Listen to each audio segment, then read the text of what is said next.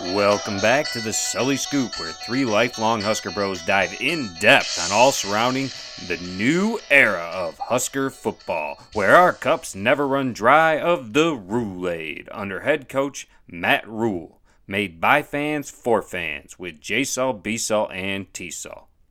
The Sully Scoop is the official Nebraska Cornhusker football podcast brought to you by Big Banter. Back on your favorite Cornhusker podcast, the Sully Scoop. We're here with ex-Husker himself, Paul, to go through and dive into how he sees the season going and the schedule for the Nebraska Cornhuskers. Welcome on, Paul. What's up, guys? How's it going? Good. Welcome on, Paul. Happy to get your take on the season. Okay, so going game by game at Minnesota. Unfortunately, I have a close loss there. I think this is probably the biggest game of the season for the Huskers because it can really set the tone for the rest of the season.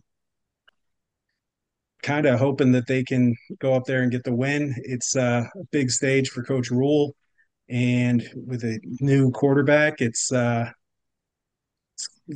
really kind of set the tone here, I think, for the rest of the season.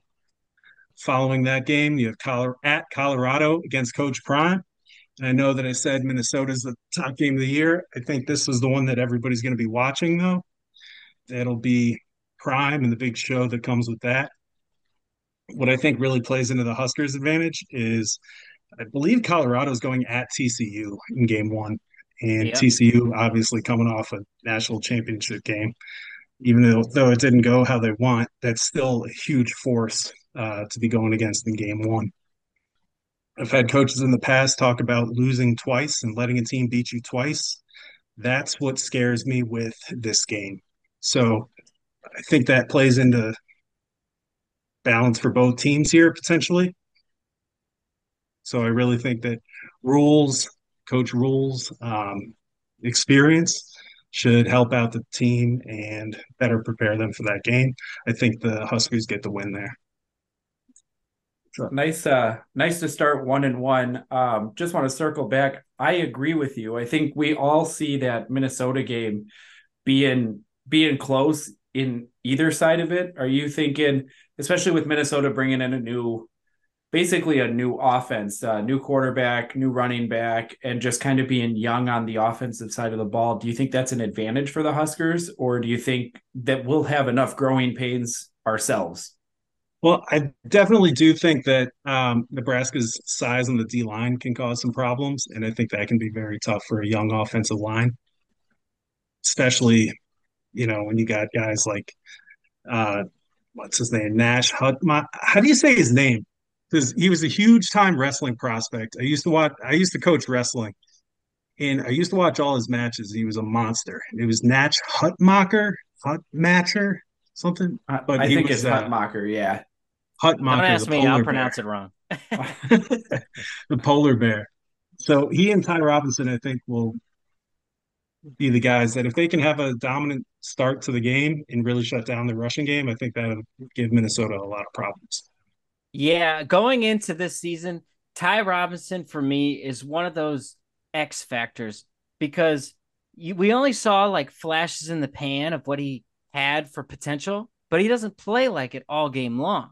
You only see it like once every two drives. And if he can just put his full potential forward, I mean, Nebraska's defense can be scary because the DBs should be pretty solid this year. And if you get at least one guy causing pressure up the middle, that'll cause havoc. But if he plays like he did last season, I don't know how the defensive line is going to hold up against the other Big Ten teams when they just try and run it right at you. Well, the DB's productivity is going to come down to how the defensive line is getting a push there. They can't lock guys down for all day. I mean, we saw that last year, and they would end up, being gassed by the end of the game because they're covering all game, or, guys are just breaking through and getting the deep ball. Well, that's what I'm telling you, JSul. Ty Robinson's the X factor for the season. I think the defense will play as good as he plays. The DBs aren't the game changer in the week one against Minnesota. He's a defensive lineman. He's not a DB. Yeah, but you're saying that the DBs are going to be much improved and they're the best part of this defense. Let me tell you, that doesn't have anything to do with us beating Minnesota. They're a run-happy team. I think there's a couple defensive linemen that are X factors. I don't know that Ty Robinson is an X factor. You kind of know what you're going to get, but like Paul brought up, I mean, Nash getting a single digit number there, being recognized by the team coming out, he's going to be huge as a nose tackle.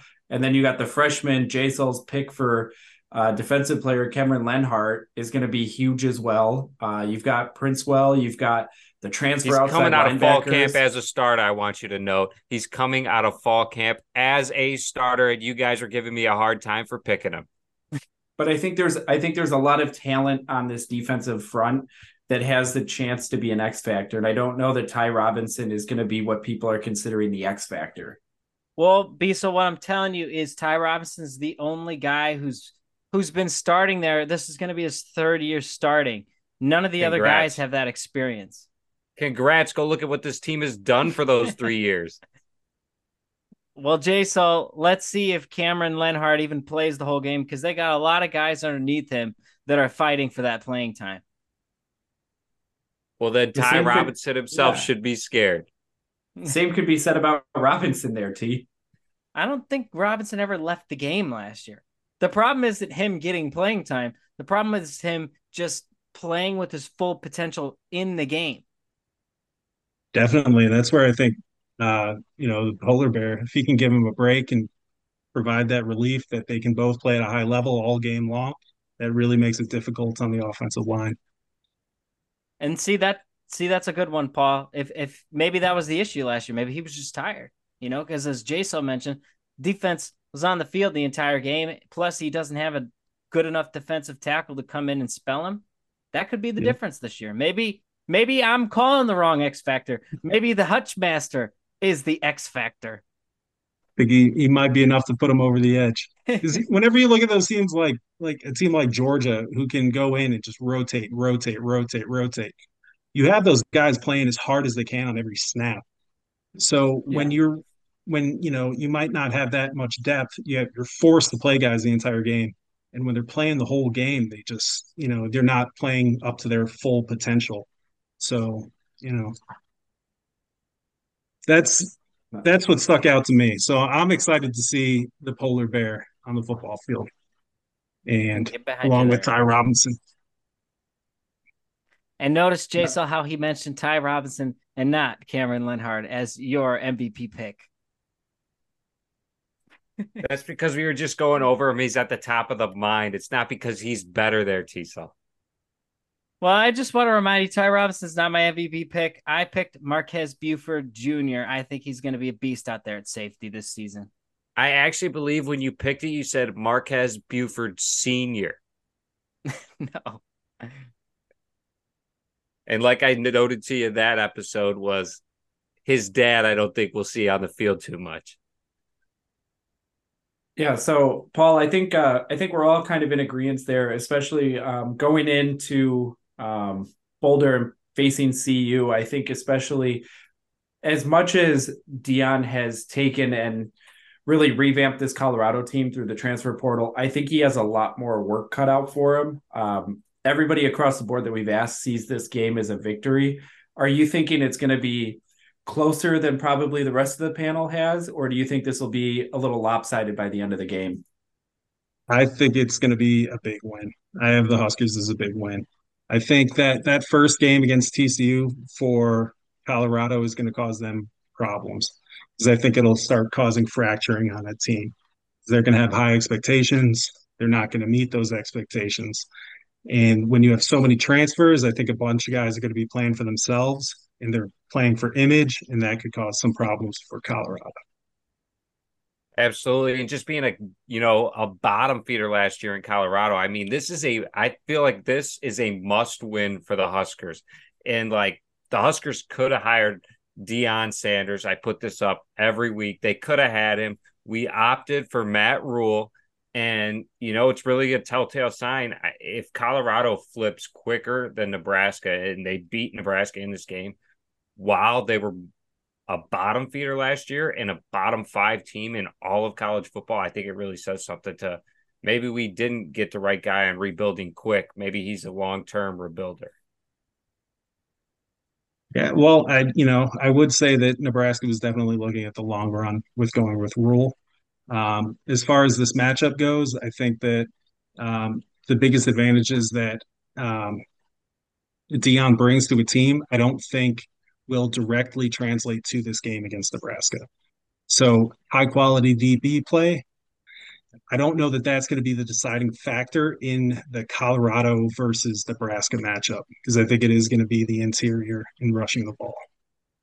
So, so I when agree. Colorado has a guy like Kermani McLean, I don't think it's gonna. I don't think the type of matchup that it's going to be is going to allow that kind of um, words aren't coming to me. No, that's They won't be So playing to their strengths. That's what I'm getting to. So I guess yeah. you are thinking or planning that the Huskers are going to be bringing Big Ten football to Colorado. Rather, could you see? I guess if Colorado is to go up early, and would you think the Huskers would start playing on their heels, especially if they're coming off a loss at Minnesota? Do you think it changes the game plan, so to speak, and they would go away from a running type of offense and kind of have to spread the ball and trust Jeff Sims' arm? I think that they would be forced to. Do I think that that's going to be what they're going to go to as their identity? I don't. I think they will focus on trying to um, go with whatever they want their identity to be this season and really try and hammer that in instead of. Now, I don't want to say panicking, but like just taking your playbook and all your plans and throwing them out the window as soon as something's not going right in year one when you're trying to get things established. That's So, Paul, do you then foresee Gabe Irvin Jr. scoring 7 touchdowns against Colorado? no, unfortunately. Well, TSL has him scoring 7 by Michigan. Do you think that is only one of his hot take? He might try to call it his hot take of the year, but it's only one of many. I think that's doable. I think that's doable. Seven against Colorado or by Colorado? No, it was by Michigan, but I was just stretching it. Okay. 7 against Yeah. Colorado. Because Yeah. I'm looking, we got Louisiana Tech, Northern Illinois, and Colorado. And I'm thinking he can score 2 touchdowns in each game because he's the clear number one, as Matt Rule has said. So if he has 1 touchdown against Minnesota or 3 against Louisiana Tech, that's where you're getting the 7 from. Is it going to happen? Yeah. He should be close to 7. If he's not at 7, he should be at least at 5, I would think. You see how see how he keeps backpedaling? Yeah. Yeah, exactly. He could be at 9, 10, 11. Yeah. He will As quick as it was thrown out there, he's moving it back. That's the Tim I remember. You got to just take your shots and eventually they land. And Paul, I just want to point out to you last season, JSul and JSul both said I was crazy with this hot take and it landed. I told them both that Purdue and who was the second team? Was it Minnesota? I think I said It's tough Purdue to and remember each Minnesota. hot take when you give so many. Purdue and Minnesota were going to have a better record than Oklahoma at the end of the season. They both said I was crazy. Oklahoma ends the season 6-7. Purdue and Minnesota both better than them. It was actually Purdue Now I and take my bow. Illinois. And Illinois, not even Well, Minnesota. Illinois was still better than them too. Okay, but this is what I don't know. Why? Why? I understand but why? Because JSul probably said something stupid to get me going. So then I just had to prove my point against him. Like I said, he hits one in a blue moon, and all of a sudden I'm the bad guy. I believe what brought that up was TSL said that the Purdue game was going to be a harder game for Nebraska than the Oklahoma game. And even though Purdue finished with a better record, the Oklahoma game was worse for the Huskers. No doubt. No doubt. That was a tough one. My friend's buddy was the punter for Oklahoma. So, I was watching that game and it was pretty yeah, that interception that was like a dagger. That was pretty rough. Like one-armed. Sorry. Not that I remember the entire game, but did you get to see your friend's buddy at all? Because I think he was on the sideline most of the game. Yeah. He didn't well, he was also the holder, I think, so he got a Okay, bit of so play time. So he was out there quite a bit then. well, let's go in from after a win against Colorado. How do you see the team doing the next 2 weeks against Northern Illinois and Louisiana Tech? Uh, I'm just going to combine them because I think it's really going to be the same kind of game, both games, where it's going to be getting a lot of young guys into the game. They're going to try and really hammer in that identity of what they want to be as a team. Um, so, those games, they're going to what you'll see is you'll see a high number of players in participation. You'll see a lot of different guys rotating. You'll see a lot of guys in situations that they may not have been in, especially in Minnesota and Colorado. You'll see a lot more of the young guys. You'll see some more guys getting opportunity, especially going into Michigan. Because you speaking from like what you would want on special teams, at least, is you kind of know which guys you might be able to rely on, but you want to actually see them go out and do stuff on the field in a game, and before you would trust them. And that's something that you would definitely want to do before you go and play a team like Michigan. Yeah, that makes a lot of sense to me. And especially one of the best things about some of these changes that college football has made is allowing kids to participate in 3 games and still be able to redshirt. And so these games are perfect opportunities that maybe you give a couple young guys, one opportunity against Northern Illinois, and then he doesn't play against Louisiana Tech in case you need him later in the season. But it lets you see how they play in those getting those game reps and really let them adjust to the college football speed. Absolutely. Game Absolutely. speed is definitely different than the practice. And I do also want to add that it almost gives them an opportunity. Say you only play one to 3 games, but you get hurt in that, you could still redshirt even if you've already used your medical, and it gives you an extra year because I mean something fluky can happen in the game you're filling in from somebody, and all of a sudden back in the past, you would have just wasted a year for possibly 1 or 2 plays if you already used your medical redshirt. Yeah, and these two type of games were the games that Paul's old head coach Bo Pelini was a mastermind with. He just knew to come in, take care of business, run the football, run the football, run the football. By the fourth quarter, they're dead, and you destroy them. You get off the field. It's really simple. You don't overthink those games. So I gotta disagree with you a little bit there, T. So we uh we had that famous McNeese game where it came down to the wire, and Amir Abdullah had to pull a rabbit out of a hat on that last play to uh, one of the greatest plays I think I've ever seen to get us the victory in that game. Well, Paul, It's it was simple. He was looking for Amir Abdullah's Heisman moment because that's what he was pushing at that moment. Yeah, and he earned it, Yeah. earned that moment. But I can't remember. Were you on the team when Westerkamp had the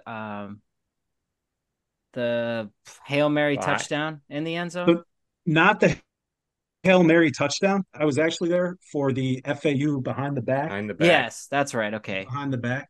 I was Yeah. there for that. And that was kind of a crazy story because I was there at that game, but I actually missed the play because I wasn't technically on the team yet. So this is a crazy story. Do you remember this, Diesel? Uh, faintly. I do remember that you did have to wait a couple of games before you could So, play. so I actually there was a thing. Coach Golden at Miami wasn't allowing me to transfer, and not really him, but more so the Miami athletic department. And before the week, maybe the day or so before the game, I can't remember the exact timeline right now, but I went and talked to Coach Golden, and Nebraska had offered me. I was able to go. They were ready to take me, but Miami was preventing me from transferring. So I actually talked to Coach Golden. He allowed me to transfer. And so as soon as I could, I was on a plane to Lincoln, and I actually traveled up on the Saturday against when we were playing FAU and drove from Omaha. They picked me up at Omaha and we went to Lincoln. And I arrived at the stadium like as kickoff was happening. I had to go back. We were back in the stadium somewhere. I had to go and do an assignment, and we heard a big roar in the stadium, and we're all sitting in this little room, like where I have to literally complete an assignment, which is like, what's your name and where are you from? In the middle of the game before I could go out to the stadium and actually join the team. So I actually joined the Huskers in the middle of a game, technically, and it was that FAU game with the That's behind the right. back catch. He also had a circus catch the next week. It was like a yard out of bounds. I can't remember who we were playing, but he made this incredible catch on the sideline. He was just barely out of bounds. He's one of the best receivers I've ever seen. Yeah. He had like magic hands. Yeah. So, sorry, it was just a crazy tangent, but yeah, that's Westy.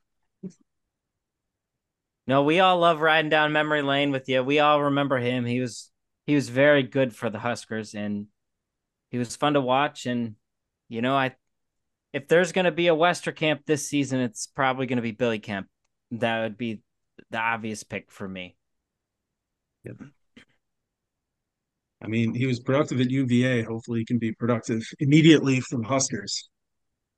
Yeah, the Huskers have had good luck the last 2 years. The person transfers in for their final year. Trey Palmer last year and Samori Torrey the year before. Yeah, and Trey Palmer's making waves. He's probably going to start week 1 for Tampa Bay, as it's looking that way. I really wouldn't be surprised if he does start week 1. Don't forget that he was a Mickey Joseph guy, and Mickey Joseph is also the guy that had Justin Jefferson and Jamar Chase. Don't sleep on him as a recruiter and knowing talent when he sees it. I know it's tough that he's not with the program anymore, because I do think that our wide receiver game would have been getting a lot better down to the core. Yeah, JSul, I do think Mickey Joseph was a heck of a receiver, recruiter, and coach. However, I don't think you can stick your nose up at the group of guys we got this year either. I think we've got a decent receiver room there, and especially if some of these young guys and transfers can step up, this Husker team could be dangerous on the outside. Yeah, and the name that we're all waiting to hear his name called in the lineup somewhere is Malachi Coleman. I mean, you're talking about a steal of a recruit out of Omaha. This guy's he's gonna be a monster. He's an athlete. We want to see what he does out there on the football field. Absolutely. He's a big body coming in as a freshman, but I do want to say nobody on the team right now is going to have the production that Trey Palmer did last season or the impact to the team. I don't think you're going to see anybody argue with that, because Trey Palmer put up the best wide receiver season ever as a Husker. It's rare to see people argue with me anyways, because I'm always right there, JSul. JSul just keeps drinking his own Kool-Aid. You're probably not wrong, but let me tell you something. I always know the Huskers. Listen, Trey Palmer was a stud. If he was on this team or had Jeff Sims as a quarterback, he would have put up better stats. But I do want to say that Jeff Sims has to be the playmaker I think he's going to be for the Huskers to do some damage this year. Yeah, I'm with you there. Jeff Sims has the makings to be a great quarterback, but also so did the last two guys, and they were great until they weren't. So we just got to see a guy who's consistent out there, who doesn't make, bonehead decisions when there's 2 minutes left in the game. Now, JSul, when you're talking about the last two guys we saw out there, are you referring to Logan Smothers and Chubba Purdy? Or are you talking Casey Thompson and Adrian Martinez? I'd just like to clarify for all the listeners. Well, JSul, if I was talking about Logan Smothers and Purdy, then I wouldn't be talking about bonehead plays with the last 2 minutes. I'd be talking about bonehead plays the entire game. I was talking about Casey Thompson and Adrian Martinez. Just wanted to clarify because I believe the last two that we saw were Purdy and Smothers, but I do understand what you're saying, and I agree. I think Jeff Sims is definitely going to be an upgrade as long as he can be consistent and follow the coaching staff and allow them to make adjustments at halftime.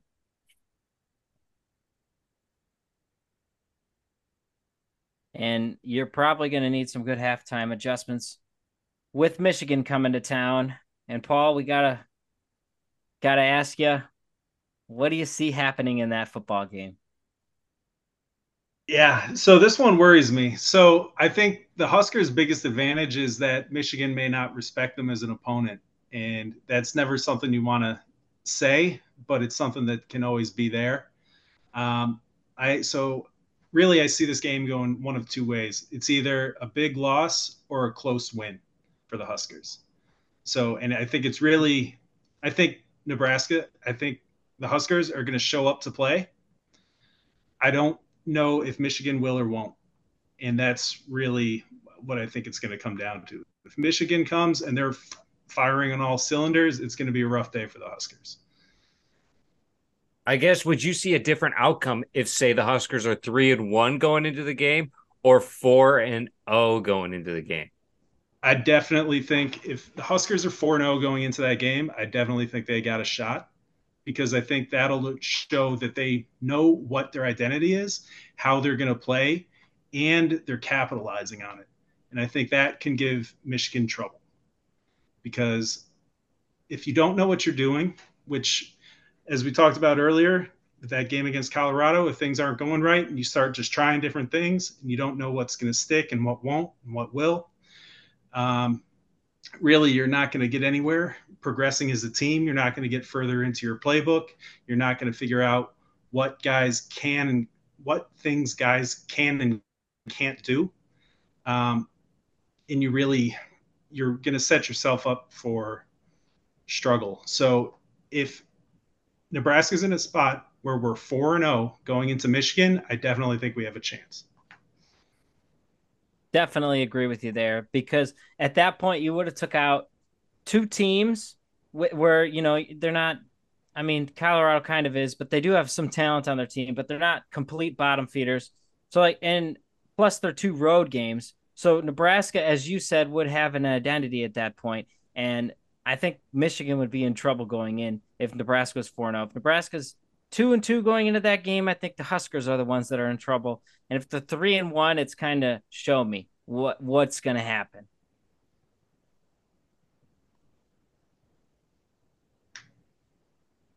Definitely. Do we know what Michigan's schedule is looking like going into that game?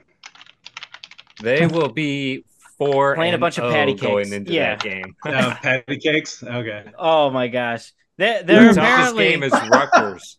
The toughest game is Rutgers. Well, don't worry, Jim Harbaugh is not playing the first three games. They said they're implementing a suspension. Only because it's not going to affect the rest of the season. How fast do you think that suspension would end if they lost to Rutgers? Well, he's going to be back for Rutgers. They said 3 games. Rutgers is game number 4. Oh. Sorry to fact check you there, JSul. Hey, it's a first for everything there. But yeah, with Michigan. Hey. So this is encouraging to me, because this could really put Michigan to sleep going into this game, where they think they're rolling, they're 4-0, everything's, you know, they're well oiled. They think they're well oiled. They think they're greased up. They're ready to go. You know, they're 4-0 going into Nebraska. They're actually playing Minnesota after. So if they're looking ahead to Minnesota, they may not take the Huskers seriously, and that could open up some windows for the Huskers. Yeah, and I definitely do see that happening, because you figure playing East Carolina, they're going to win probably by 40 points. UNLV, 40 points. Bowling Green, 40 points. And Rutgers, 40 points. And may I also mention, all these are home games. So not only is Nebraska the first, like, true Big Ten opponent that they're going to play, but it's also on the road. So there's also that factor that goes in there as well.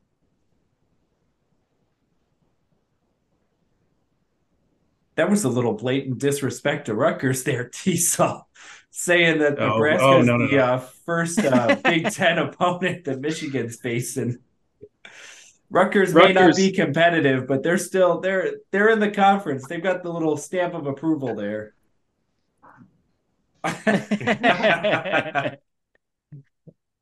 Let's just say we might have to throw our jerseys out if we ever lost a football game to Rutgers.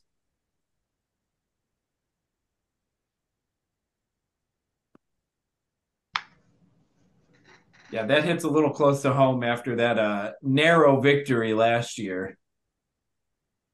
By a 4-win team. And CB, so that's what we're talking about. If a 4-win squad can beat Rutgers, anybody can beat Rutgers. If a 4-win squad could come in and beat Iowa, then why are people picking Iowa to win the West? That's head scratching to me. Because to me, Iowa's already eliminated. You guys lost to Nebraska last year. You ain't going anywhere because unless your defense is going to be one of the best in the nation again, which is doubtful, they'll probably be a good defense, but they're not going to be the best in the Big Ten. And is their offense going to get any better? Unlikely. So I just don't get where people are coming with their Iowa pick. It's everybody loving on Cade McNamara transferring in, that they think he's going to give them a whole new dynamic. Do I see it? Not really. But, there's enough of the country who seems to think that anything Jim Harbaugh touched at one point turns to gold. So, well, how dynamic do you have to be better than what Iowa had last year? Exactly. I mean, not much. I assume McNamara is going to give them a little bit more on offense, but there's a reason he got passed by JJ McCarthy after it being his position and his job. Well, true. I think he could still call an audible or two. Might be able to read a secondary and decide maybe we should run it here. He's not throwing picks, which would be an improvement. Yes, that's true. But let's just remember that Cade McNamara is the same guy who put up 0 points for Michigan in their playoff game and did not look anything spectacular at all when he actually had to play a good opponent. And when the game actually relied on him because the rest of the games was probably Blake Corum this, Blake Corum that. So coming out of a what seems to be probably a Michigan loss there, Paul, how do you see the Huskers against the two Illinois teams going on the road to Champaign and then having Northwestern come to town? So I think at Illinois is a close win. Illinois is being kind of I think of them as a thorn in Nebraska's side, where it's like they're the team that'll show up and just like they rub it in. If you go and lose to Wisconsin, it's like it's disappointing, but it's not unheard of, right? It's not like, It's not Illinois beating you. It's so, yeah. Illinois, I think that's a close win. I think Illinois is a team that always gets up to play the Huskers because they view them as a team that they can beat. And that's why, they give them trouble. And I think that game, I think Illinois gives Nebraska trouble, but I don't think it's enough to win. So I think Nebraska wins that game. Do you think playing on a Friday night is going to have any difference to the outcome? Or, how do you see that rolling? It should be a chilly Friday night. It's early October in Illinois, in Champaign. Do you think being on a Friday night is going to change or affect the game? A quick turnaround after the Michigan game. So I don't think so. I think that if anything, so now we're playing conditionals here, right? if Nebraska loses to Michigan, you immediately have to get over that and immediately start prepping for your next game. So, that kind of time to lull and be in your emotions is gone. So it's just immediately boom right to prepping for Illinois. But what if it's the opposite then? What if they go in, upset Michigan, and then have to get ready in a hurry to play at Illinois on Friday? So as far as who's prepping, the Nebraska has a huge staff. So as far as Illinois being prepped, as far as game plan and things, I think Nebraska will be fine. Players getting ready, that could be a little tougher, but it's only one day. So if you're not feeling well on the Friday, you're not going to be feeling well on the Saturday. So I don't think that will be the biggest issue. Although, what week is the bye week? Because that hasn't hit yet, right? It's right after the Illinois. Week. So right after Illinois. You play on Friday, and then you get an extra day in your bye week. Okay. And that'll be huge when we got the juggernaut Northwestern coming into town. Yeah, so like what's going on with Northwestern has been crazy.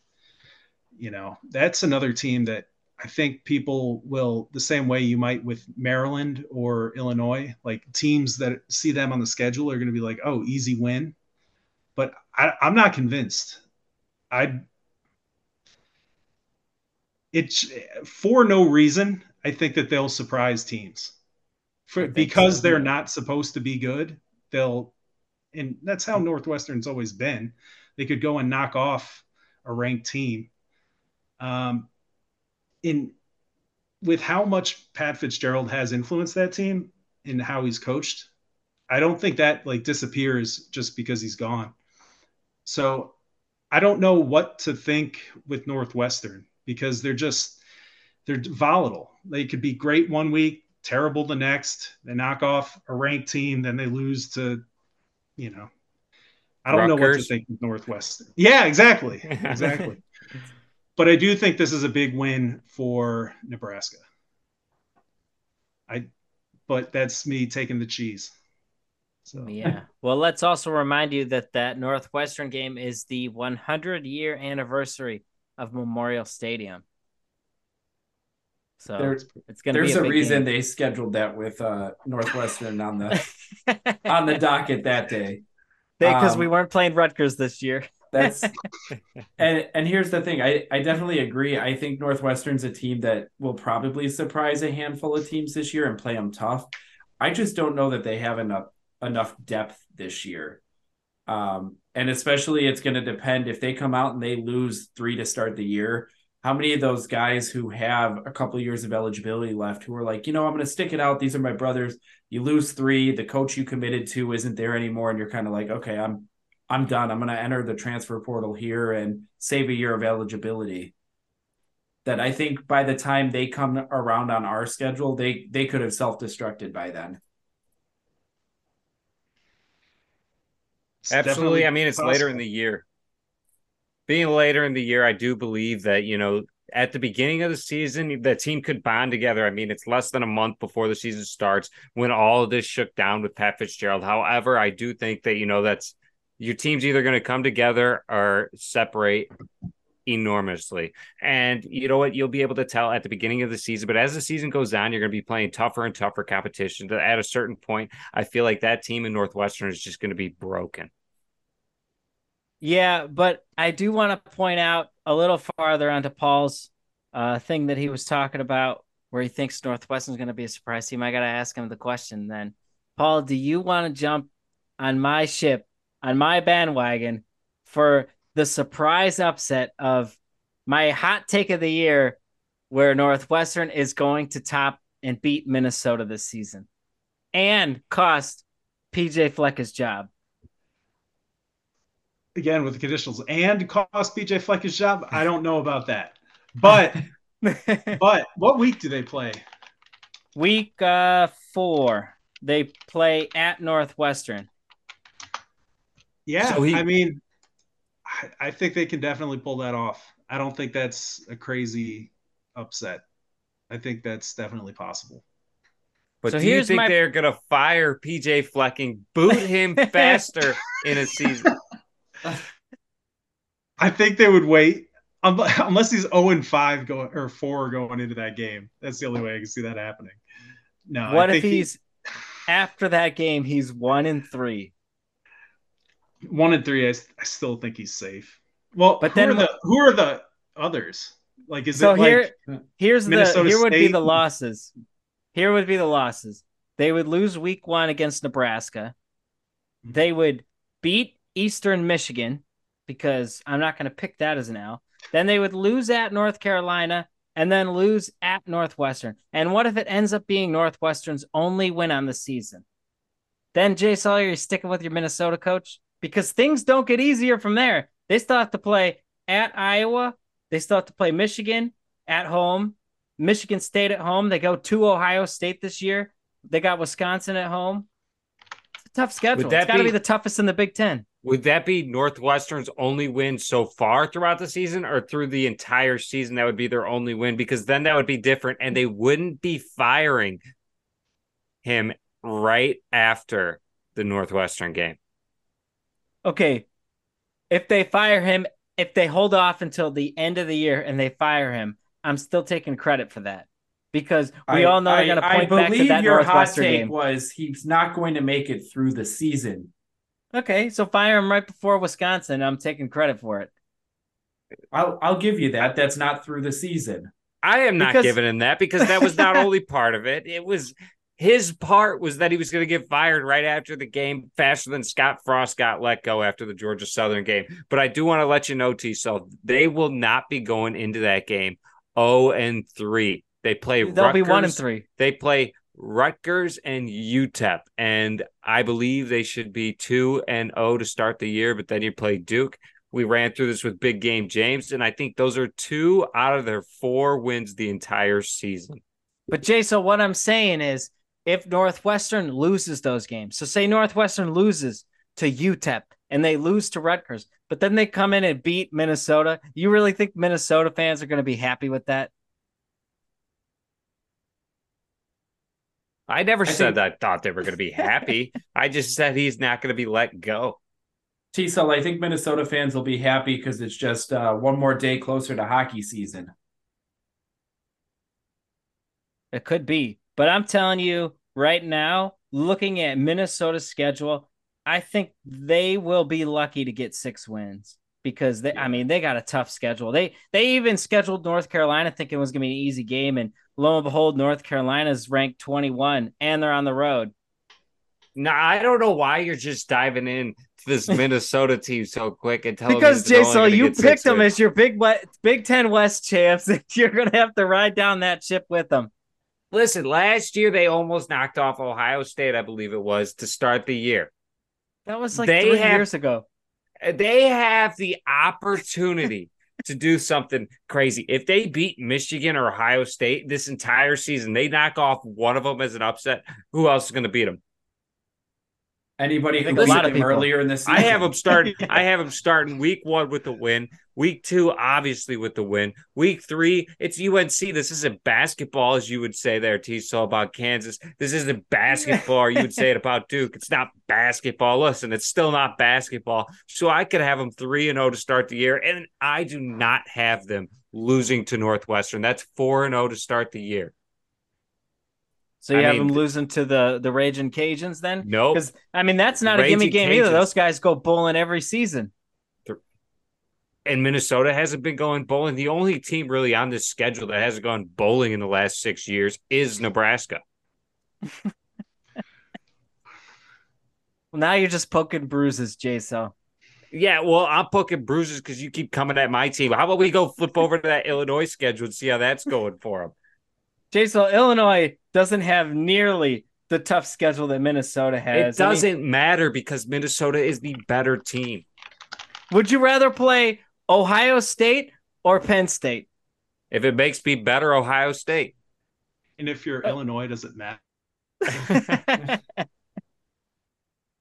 That may be a fair point, but they don't play Ohio State or Michigan. They get Penn State, they get Maryland, and they get Indiana, and that's easier.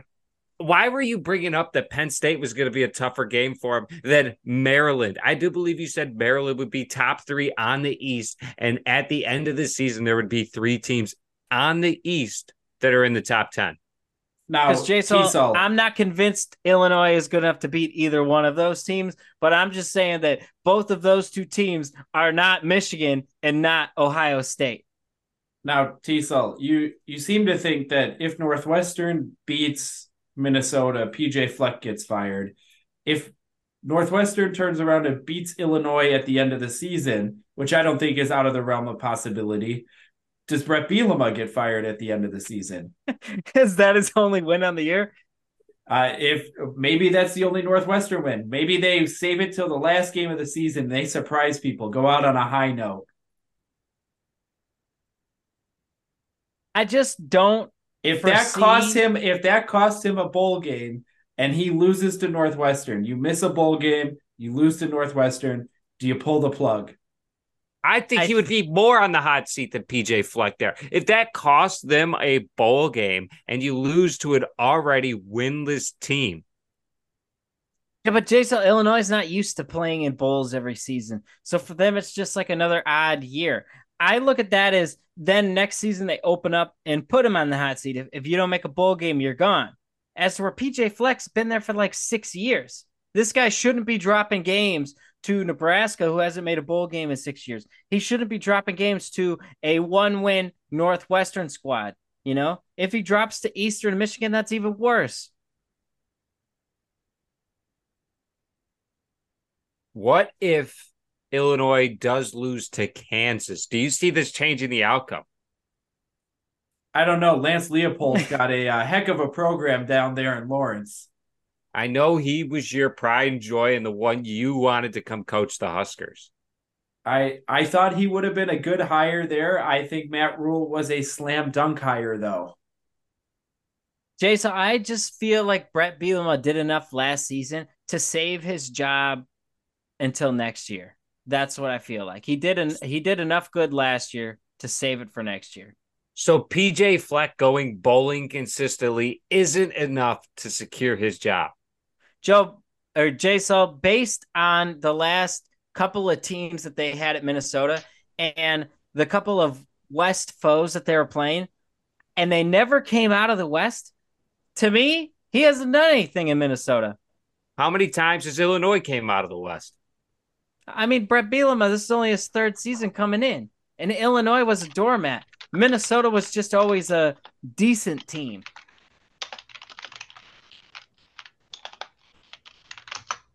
When was the last time Minnesota won the Big Ten? That's a solid question there. And you're going to be poking bruises for JSul. Well, we don't need to know that answer. West. They're going to be having to update that answer. Winning the Big Ten West or winning the Big Ten in general? Is it in like the 1950s? Is it the same number or is it the same year?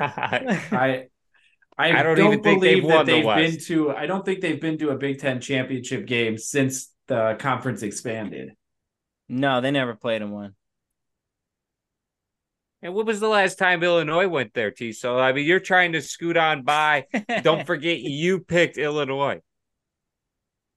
Well, JSul, I remember Illinois was in a Rose Bowl more recently than Minnesota.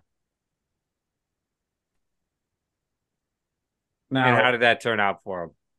Not good. They were playing USC and got smoked. Now, I do have to say that you guys both have such little faith in our Huskers that with me picking them out of the Big Ten West here to go represent the Big Ten West in the championship game, Nebraska, out of the three teams, has been in a Big Ten conference championship game more recently. Yes, so the reason why we're not fighting you is because on paper, Nebraska has way more talent than Illinois and Minnesota combined. You could combine those two football teams. Nebraska has more talent on paper. They were just poorly coached and clearly weren't being, put to work enough in the weight room or in the off season. So it sounds like you believe they should be representing the Big Ten West. You just decided to pick Illinois. Because, JSul, as much as I keep picking the Huskers to win, they keep proving me wrong. So I'm trying to be realistic here. That's all. Absolutely can't agree with that any more than you already said it there, JSul. I am done being one of the delusional ones. I have came to reality there, JSul, and I have picked the Huskers to go, phenomenal the past 2 seasons. I do want to tell you, I did pick the best 3-9 team in college football history. I mean, I picked that team to do numbers go throughout the undefeated. season. You picked them to go undefeated. No, I picked them to go 10-2 their JSul, and I do believe out of their 9 losses, 8 of them were by 1 score. So, in my eyes, we were 1 play away every single game. So therefore, I was always in the right. You, however, JSul, are picking this team to go undefeated, make the college football playoff, win the Big Ten West, win the Big Ten. This is a hot take on its own, and you are picking this with a new head coach, a new quarterback, and new faces all around the team. Well, JSul, it is a different team. And let me tell you, that is because this Huskers team needed to be revamped, especially after a handful of years under Scott Frost that just didn't pan out. And before that, the couple of years under Mike Riley. Matt Rule is going to have this team clicking on all cylinders, and I think winning the West is a very realistic possibility. But let's continue down the trend here. Paul, how do you see that next game with Purdue coming to town after a big win again for the Huskers against Northwestern? So I think this one could be a trap game for the Huskers, and I think it could end up in a close loss. So my guess would be it would probably be an 11 o'clock kickoff. It won't be a very hyped up game. The energy might be low in preparation, and this one seems like a trap for the Huskers. I could definitely see that. I think Purdue is going to have a lot of growing pains this year, especially losing Aiden O'Connell, who had been in school for a handful of years, brand new coaching staff, losing Jeff Brom and Brian Brom, really having a whole new offensive identity. I think Purdue could be in for some growing pains. However, like you said, if the Huskers are theoretically coming off of a win against Illinois, a win against Northwestern, and especially that Northwestern game being such a big anniversary and the 100-year anniversary at Memorial Stadium, Purdue comes to town the next week, and let's say they're on a losing streak. Nebraska very well could be looking past them for that road trip down to East Lansing next week. Yeah, I don't know if I'm going to jump on the bandwagon with that one, that they're going to be losing to Purdue. I also find it very odd that JSul is joining it, seeing as which JSul has the Huskers, going undefeated for the entire season and making the playoff. I do not have them going undefeated, JSul. And I believe we can go to the tape. You have them going undefeated, but I do want to note that Purdue did lose Aiden O'Connell and Charlie Jones, who were their 2 biggest playmakers they had all last season. Well, JSul, you're just ignoring Devin Maccabee altogether then, because that guy, as much as I love to hate the guy, he's a good running back and he fits Purdue very well. And ultimately, they're going to rely 100% on that guy this season. Is he a starting running back on any other Big Ten team? Probably. Okay. Name what team he'd be starting on. Ohio State? Rutgers? Illinois? Rutgers. He's definitely starting on Rutgers. We'll start there. Indiana, I think he starts there. I disagree with you. Northwestern, 100%. Disagree with you. How do you disagree? I just do. I'm going to disagree with you. I don't think he's that good of a running back. He looks like a linebacker out there. And nobody seems to be able to tackle the guy. So, I agree he doesn't look nobody like or the Huskers defensive old. Nobody Everybody. or the Huskers defensive recent. Everybody. But what I'm telling you is he doesn't look like a superstar athlete like Blake Corum, but nobody can tackle the dude. So he's a pretty good running back. Are you foreshadowing a Heisman right now? Nobody can tackle him. No, nobody in the West, at least. Now, how many touchdowns do you think Devin Maccabee ends the season with there, JSul? All right, let's look at their schedule real quick. They're playing Fresno. That's 2 touchdowns. Virginia Tech's another 2. Syracuse, we'll give them 1. End of the season, I say he's in the 12 to 14 touchdown range. We don't go with low numbers here. We are taking and locking in the 14 touchdowns, and we are going to see if he has it at the. Who do you think has more touchdowns this season, JSul?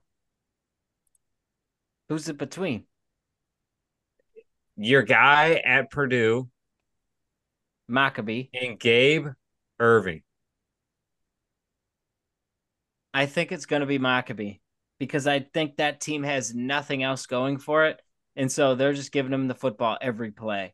So by week 4, would you consider that Maccabee would have 7 or more touchdowns by Not week 4? Not necessarily. It's a whole season thing. Now, so I find it Gabe crazy. Irvin would have more touchdowns. So Gabe Irvin Jr. is going to have 7 touchdowns by Michigan and then just drop off the face of the earth. Well, that's kind of what happened with Anthony Grant last season with the Huskers, if you can remember their JSul. And as the games get tougher, Nebraska's going to have to figure out how to win in different ways, because when you start playing better teams, they're going to take out your best guy and say, beat me a different way. And unless you have a Trey Palmer out there, which we don't, you're going to have to figure something else out. So you don't think Purdue is going to be changing their game plan the entire season? They're just going to be dishing it to Maccabee?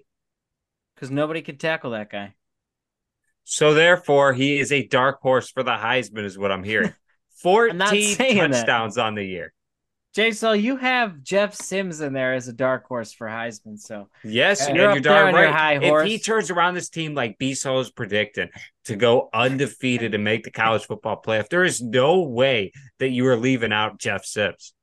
Now, JSul, nobody's got them going undefeated, so you can stop. All right, 10-2 undefeated. What is the difference? The Huskers are back.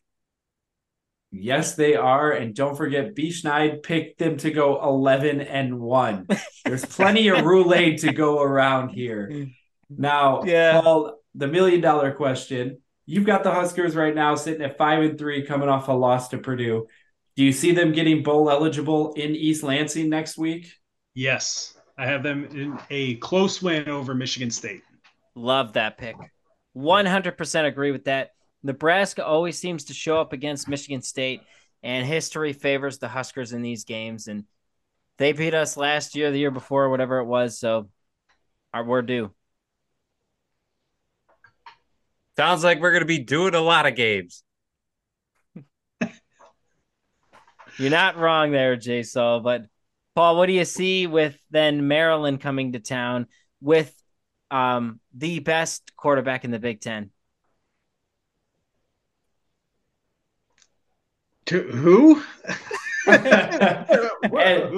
And Paul just asked the question everybody's been asking. I am still not sure how JSul sees this Maryland team finishing at least 3rd in the Big Ten East and claiming that Tua's younger brother is the best quarterback in the Big Ten.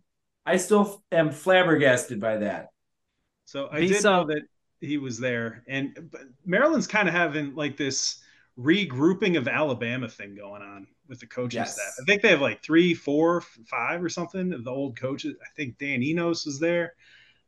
I'm not sure. I think, wasn't Miami's old OC, or I'm thinking wrong. I think I'm totally wrong on that. But I think there's like 4 or 5 of them that all went back there, including Tua's younger brother, Tulia. And the guy's been putting up numbers there in Maryland, and I think this is going to be his show me year. And I think JSul, I think he is the true pick as a dark horse for Heisman. Are you locking this in as a hot take? I'm locking it in because Maryland's going to pass up Penn State this season, finish below Michigan and Ohio State. And at that point, as JSul's thing is, how are you going to leave them off the Heisman ballot at that point? No, it would be different because in my scenario, Jeff Sims would have won the Big Ten West, be in the Big Ten championship. Which has meant nothing. The Big Ten West hasn't done anything. So until the Big Ten West can beat the Big Ten East head-to-head, doesn't mean anything. This is a team that just won 3 games followed by 4 games. I mean, this would mean something to have the Huskers back in a flip of the switch. This guy was coming from a Power 5 school in Georgia Tech, who is not that great either. I mean, if he comes up here and just flips the switch under Matt Rule, there is no way that you can leave him out of the Heisman voting. JSul, what do you think about Alabama? Do you consider them to be a pretty good football team? I would consider them to be one of the greats. And do you ever compare Georgia Tech to Alabama? Exactly. Is that what you're getting point. at? Exactly my point. Listen, I am not expecting nobody is expecting him to come from Georgia Tech and all of a sudden flip the switch on the Huskers. But if he does so, and, he's got over 25 touchdowns through the air or on the ground, there is no way that he is not in New York.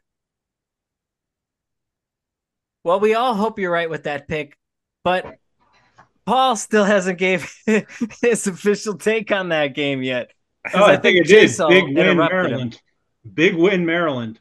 Or big win against Maryland, to be clear. Against Maryland. Huskers win. And that's exactly what most of us think are going to happen, especially with the Huskers starting that Nebraska-Georgia transfer portal as well. So even if Maryland's robbing Alabama, Nebraska's been robbing Georgia some of their backups as well. Well, B-So, let me just remind you too, Maryland's crossover games are Nebraska, Northwestern, and Illinois. So even if they drop that game against Nebraska, it's really not going to cost them anything in terms of passing Penn State in there. That would put them at 4 Big Ten losses there, T-Cell. Now hold up. Hold the thought. Another thing. I do want Ohio you to say State, that you would be Michigan, Penn State, Nebraska. Who said they're losing to Penn State? I did. You can lock that one in right here. I do also want to note that T-Saw has Illinois winning the West. So if all of a sudden Illinois is going to lose to Maryland, but the Huskers beat Maryland, do you see, a different outcome of who's going to come out of the West? Let's say in Minnesota, maybe? Oh, that's a good point there, Jason. Nobody's picking Minnesota. Not even Minnesota fans are picking Minnesota. So you have a 5-loss Maryland team finishing 3rd in the Big Ten East. Where do you get that from? Well, you got Illinois beating them. Now we got Nebraska beating them. Maybe. And then Penn State, Ohio State, Michigan. I believe I picked that game as an L for Nebraska, just so you know. And Illinois doesn't need to beat Maryland to win the West. You only got to win, 7 or 8 games, you probably win the West. Well, do you believe that they are going to go 8-1 in the Big Ten? Who? Maryland? Illinois. No. Illinois. No. I don't think anyone in the West is going 8-1. Do you think they're going to go 7-2 in the Big Ten? 7-2? Unlikely. Well, I do want to note that you just stated that if you go 8-1 or 7-2, that is how you win the West. And you just said that your team you have picked to win the West is not going to do that. JSul, I said 7 or 8 wins total. Wasn't saying Big Ten wins.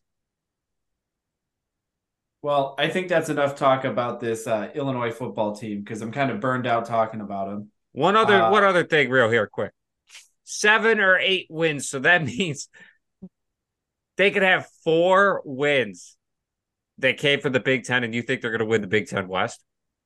JSul, I could honestly see the Big Ten West being like one of those weird seasons where you get down towards the end of the year and everyone's within a game of each other, except for 1 or 2 teams.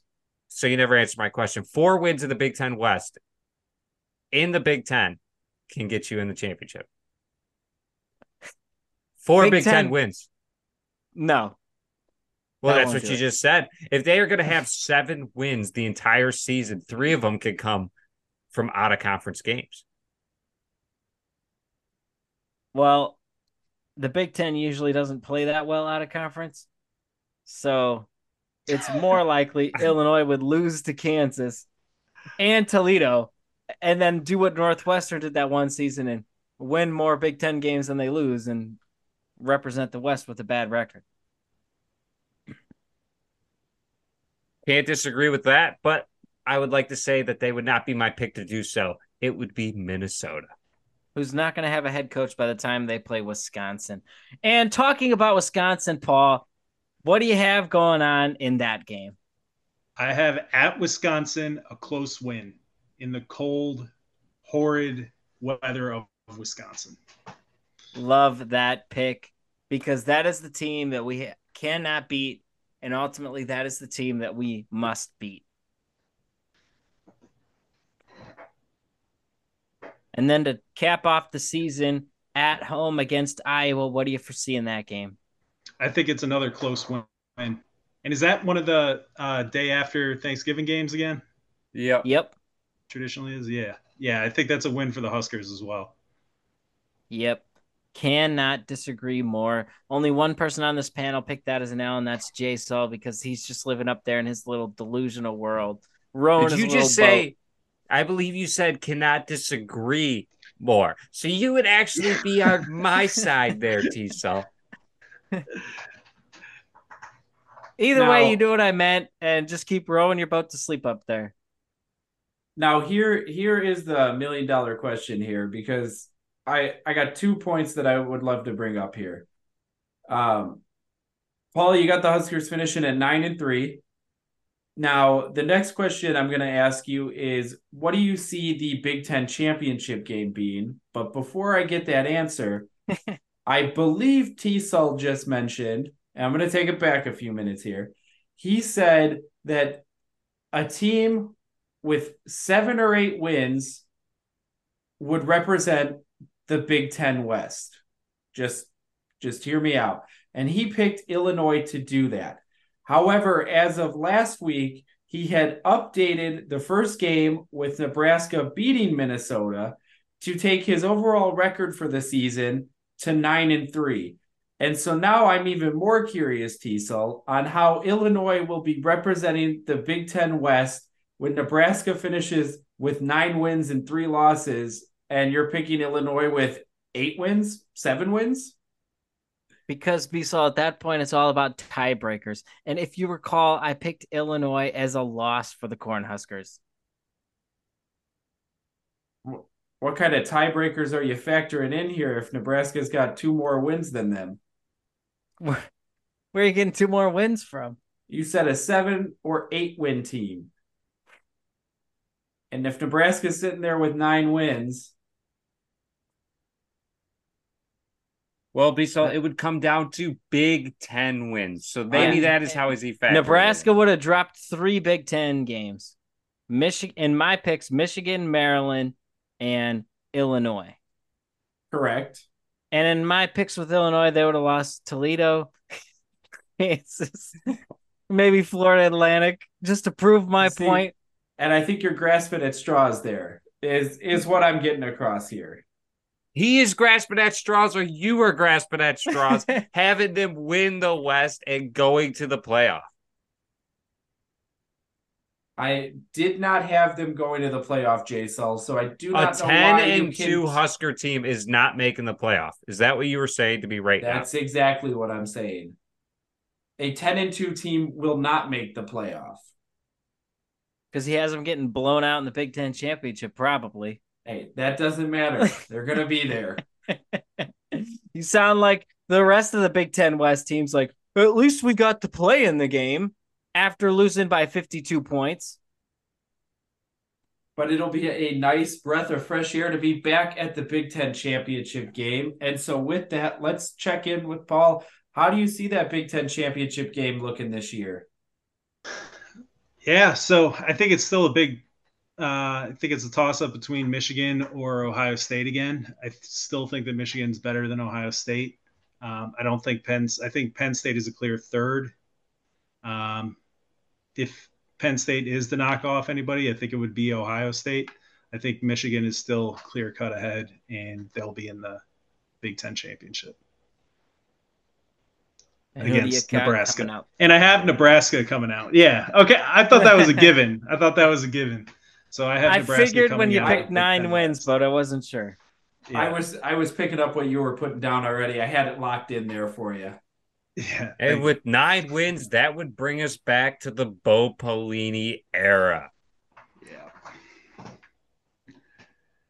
So then they're playing probably Michigan again, and I think that's going to be a very tough game. I don't, I don't see And that that could going take well.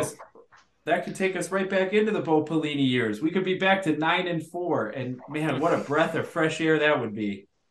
But I do want to say that it is hard to beat a team once in a season, but you chalk it up twice.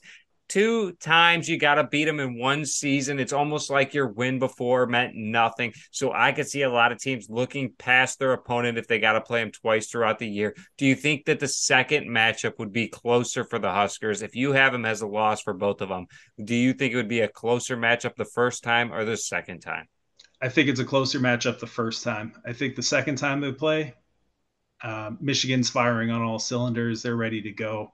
I still think that Nebraska is much improved going into that game, but I think Michigan is just firing on all cylinders. They're ready to go. They're trying to win a national championship, and they have the team for it.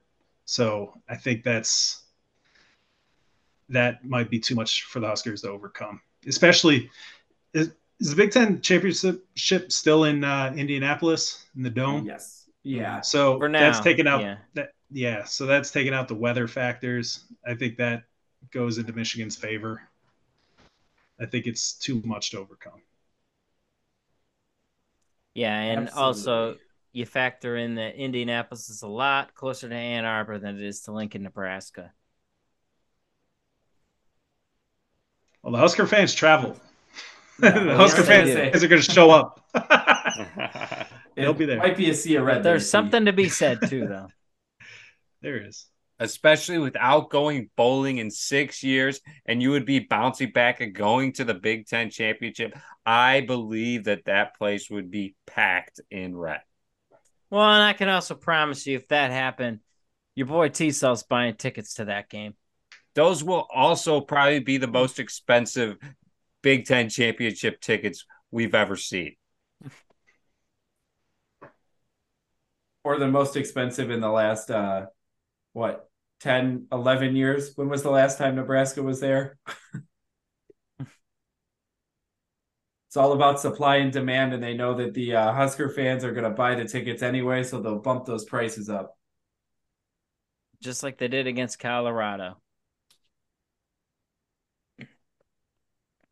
But then No. we got to figure out once and for all who we all have this season in the college football playoff. JSul?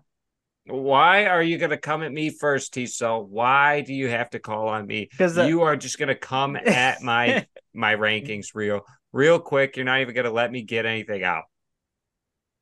Let's hear it, JSul. You want me to dive in and, why don't you start with B-Salt and then, live in a delusional world. Let me hit back with reality. All right, B-Salt, what you got? Well, I don't know that we're quite at the college football playoffs talk yet there, T-Cell. We still got to lock in Paul's top offense and defensive player for the Huskers this season. That's right. So I think on offense, I think it'll be Jeff Sims. I think he's the guy that will everything depends on him. He does great, offense is doing great. He does poorly, offense is doing poorly. I think everything's dependent on him. Absolutely, and some would say Heisman watch. That's my Heisman. Yeah. And then I was thinking on defense, I think probably Isaac Gifford. He was listed at that rover spot, and I think that he has to be so versatile in order to play that. And you're asked to do so much, and sometimes guys will be asked to do a lot, and it's a huge challenge. And sometimes that doesn't always. They're kind of stretched thin at their spot. So if he can play that position and be effective in coverage, come up and make tackles, I think that would be a huge plus for the defense, and I think that is who the Huskers need on D. I definitely agree. I think Isaac Gifford has a unique opportunity from that rover position to really help the linebackers as well as the DBs. And depending on how the season goes, he's definitely going to have a lot of opportunities there for the Huskers. Yeah, could not agree more. And he just seemed to be a guy who knew how to tackle last season when it seemed like so few guys on the team would remember how to tackle in the game. And that's an important factor to have. It kind of takes me back to the guy, JoJo Doman. When you needed a tackle, you knew he was the guy who was going to run in and just kind of put his final stamp on the play. But now, Biso, can we jump to the college football playoff? Yeah, I think we're at a good opportunity here. And I think there's a couple teams that are gonna repeat and be back in the college football playoffs here, and then you still have an opportunity for a couple new teams there. So I'll start with two that I think are gonna just be a couple familiar faces, but I think that they will be back in the playoffs, and I think that's going to be Georgia and Ohio State. I've got Ohio State winning the Big Ten, beating Nebraska in the Big Ten championship game. And I've got Georgia winning the SEC, and it's basically until somebody knocks them off, I just don't see any way that you can't keep Georgia in the playoffs here.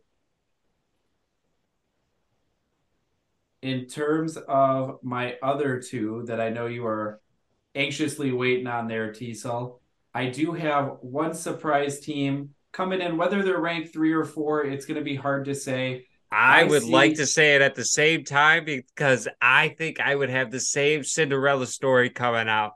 And this team could surprise everyone. However, their schedule is super easy. I think it'll come down to one game. If they are able to come out in one of these games and not lose, it's the only game I see on their schedule foreshadowing that they could potentially lose.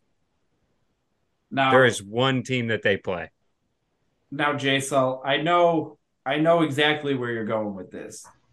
And as much as I love the Green Wave, I do not have them in my college football playoffs. I think they'll be played in possibly a New Year's Six Bowl, but I'm not going to be on that bandwagon with you. I am actually talking about Utah. I think they have a great opportunity to come out of the Pac-12 in the final season of the Pac-12, win it, and get into the college football playoffs. They've been so close the last couple of years. They've been to the Rose Bowl. I think this is the year they put it all together. Everybody they play has a high ranking to start the season, or is a team that the committee is going to respect. That if Utah can rattle off a handful of wins here, I could see them sneaking into the playoffs here. However, with all those teams being ranked early, that gives them a better opportunity to start dropping games. It definitely is. You gotta take some risk there, but I think Utah's got enough of an opportunity to win. And then my last team is kind of a rebound team, somebody who's been there before, and I'm just doing it because, I mean, you got to trust Dabo at some point here. And I see Clemson rebounding to round out my top 4. I've got Georgia, Ohio State, Utah, and Clemson. Now, I do want to jump in. I'll come right after Peace. So I think the number one team going into the end of the year is not going to be Georgia. I just had to repeat it so everyone could hear it. Listen, there has never been a team to three-peat ever, and I don't think this is going to be the year. I think Alabama overthrows Georgia. They dethrone them like they have before. They didn't even have to dethrone them. This is Alabama's reign still, and I think Alabama is back. But I also want to tell you, I think Ohio State makes it. I think Ohio State is going to overthrow Michigan. Michigan has only beaten them 2 out of the past decade. So that is where I think the Big Ten foe in Ohio State is going to make the tournament. But it comes down to two final teams. And you know what? One of my teams is Clemson. I think they come back. They lost Ugo Lungaway, whatever his name is. He's at Oregon State, and he's staying in the Pac-4. So listen, I think Clemson's struggles came from the quarterback play more than on the coaching, and the coaching is going to have everything turned around, and Clemson is getting back in. And listen, my next team, I want to go USC. That is who I want to pick, but let me tell you something. USC has a tough schedule. They playing in the Pac-12, which is going to be non-existent. Why would you even want a team from there? Listen, that is not who we are going with. We are going with the Big Green Wave. And why? Is because they play nobody this season, only Ole Miss. You will know early enough in the season if the Big Green Wave in Tulane will be making it to the college football playoff. It is going to be coming down in their schedule that if they upset Ole Miss, who is ranked 22 at this point, don't forget Tulane is ranked 24 in the AP poll. If they beat Ole Miss week 2 at home, the Big Green Wave are making the playoff. JSul, again, you are living in a delusional world as the same guy who picked the Houston Cougars to make the college football playoff last season. It wouldn't be the first time we saw a Cinderella story make it, and you can't leave out an undefeated team. But JSul, you've never called one of those Cinderella stories, but how they say the blind squirrel finds a nut. In your case, the blind squirrel never finds the nut. JSul, how many hot takes did it take for you to call something right? Not you enough, can't JSul. even count that high. Can't even count that high. JSul, we don't need to get into his record of hot takes here. TSul, you sound very confident against JSul's picks here. Let's round out your top 4. All right, so jumping in this year, I think the number 1 seed, I'm with JSul on this, is not going to be Georgia. I don't think they're going to be the top seed going to the playoff. I actually feel like the number 1 seed in the playoff is going to be USC because I think they're going to be the only undefeated team at the end of the season. That's my pick for the number 1 seed. I think number 2 seed going in, you got Michigan. I think Michigan's coming out of the Big Ten, and I don't think they're going to be undefeated this time around, but they'll be sitting with 1 loss.